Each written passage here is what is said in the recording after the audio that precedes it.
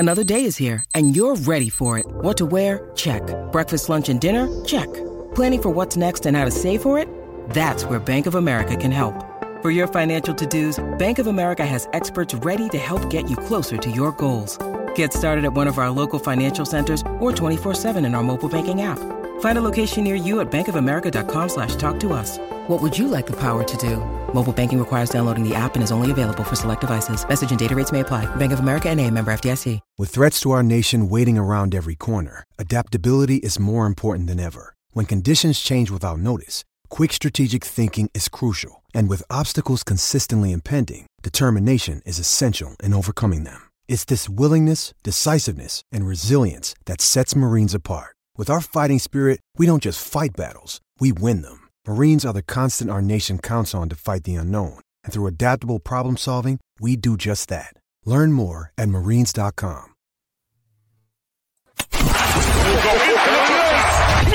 This is the MD's Fantasy Football Show with Dan Mader, giving you the X's and O's of all things fantasy.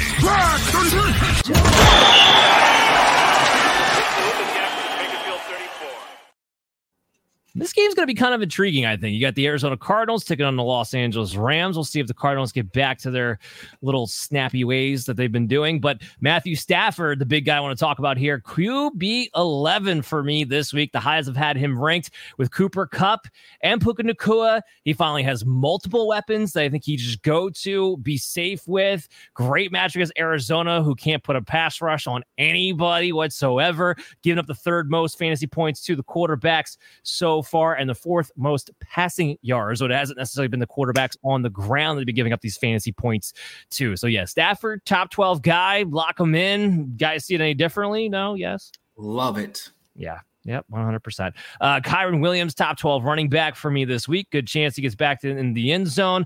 And then we got to talk about the Cardinals backfield right now. So this is going to be the big one. Amari DeMercado, I do have him ranked at RB22 tentatively. If Keontae Ingram is going to be active this week, which he did practice in limited capacity, he will be dropping down to my RB3. We hadn't seen Ingram be active, so I was ranking him as if Ingram was not going to be active initially for this week. So make sure you check back. Coaching staff said they expect him to play this week, Dan, just to give you that heads up. They did. No, I did see that alert. I'm going to talk to Brian again about it tomorrow, of course. And not only is so here's a breakdown, and you guys can tell me if you see it any differently. If Ingram does play, I expect him to get early down work. I expect him to get the goal line work. DeMercado was already kind of working in on passing downs. I do think he'll get a 30-ish% of the carry workload if Keontae Ingram is out there with the passing work, which I still think makes him a top 36 flex play, and especially in half point and full point PPR leagues in a game that which there could be some decent scoring here in this one. Again, the game script is coming out of 48.5 points. So Vegas is expecting a relatively high scoring game compared to what we've got going on the rest of the weekend. So that's something I'm going to kind of look at there. The Rams have been tough against running backs, especially passing the football, though. Second least receiving yards to the running backs so far this year. So for everybody who's getting all excited about Amari DeMercado, I'm not as excited about, especially if he's going to have to share the workload with Keontae Ingram. And I do want to give a quick lesson, and then I want to get this over to Chase.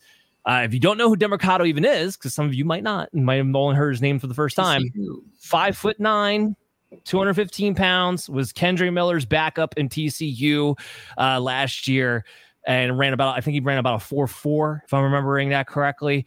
So a little bit of speed, but, kind of a ho-hum, undrafted guy. Doesn't really rock off the page for me. Good for him for getting on the field. So, Chase, what do you make of the Arizona backfield right now? How do you have that ranked?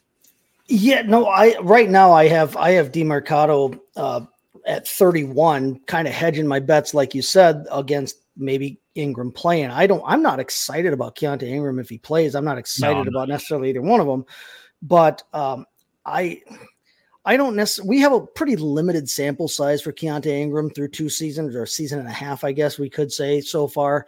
But he has not shown anything all that special. Whereas, DeMercado, he scored last week, and like you said, he's worked in the passing game. I think if I'm them, but I'm not, I would be giving DeMercado the looks in this game, even with Keontae Ingram if active. But like they did go out and sign Williams. They're trying to make sure that they've got Yeah, I mean, I'm not excited about that or not worried about that either.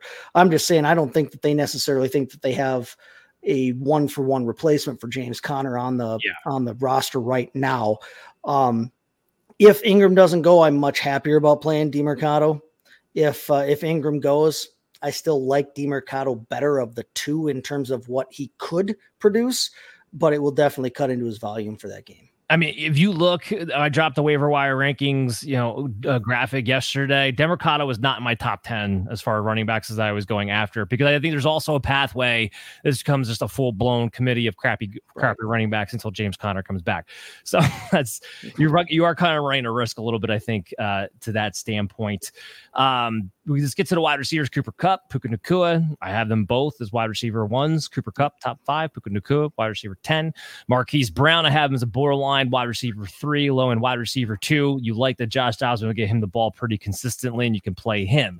Chris, Tutu Atwell. I am lower than the ECR when it comes to him. I got him at wide receiver 46. They got him at 38.